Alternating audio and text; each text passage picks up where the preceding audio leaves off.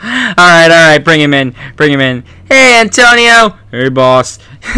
You know, I'll admit that the feet thing earlier this week, not really the best outcome. But you know what? I appreciate your comedy and you taking light in all this. What do you mean, sir? Yeah, I just saw this little thing you wrote down about how you're willing to retire from the National Football League if you don't get the ability to use your old helmet. That's correct, sir. It's a funny joke. Sir, it's not a joke. Wait, it's not a joke? Nope. You realize you'd be giving up $30 million, right? Yep, fully aware of that. I don't want to play football if I can't do it without my helmet. You realize how stupid you sound. Like, I understand maybe why they banned your helmet in the first place. It seems like you're taking too many hits to the head, Antonio. Well, that may be, sir, but I can't play without my helmet.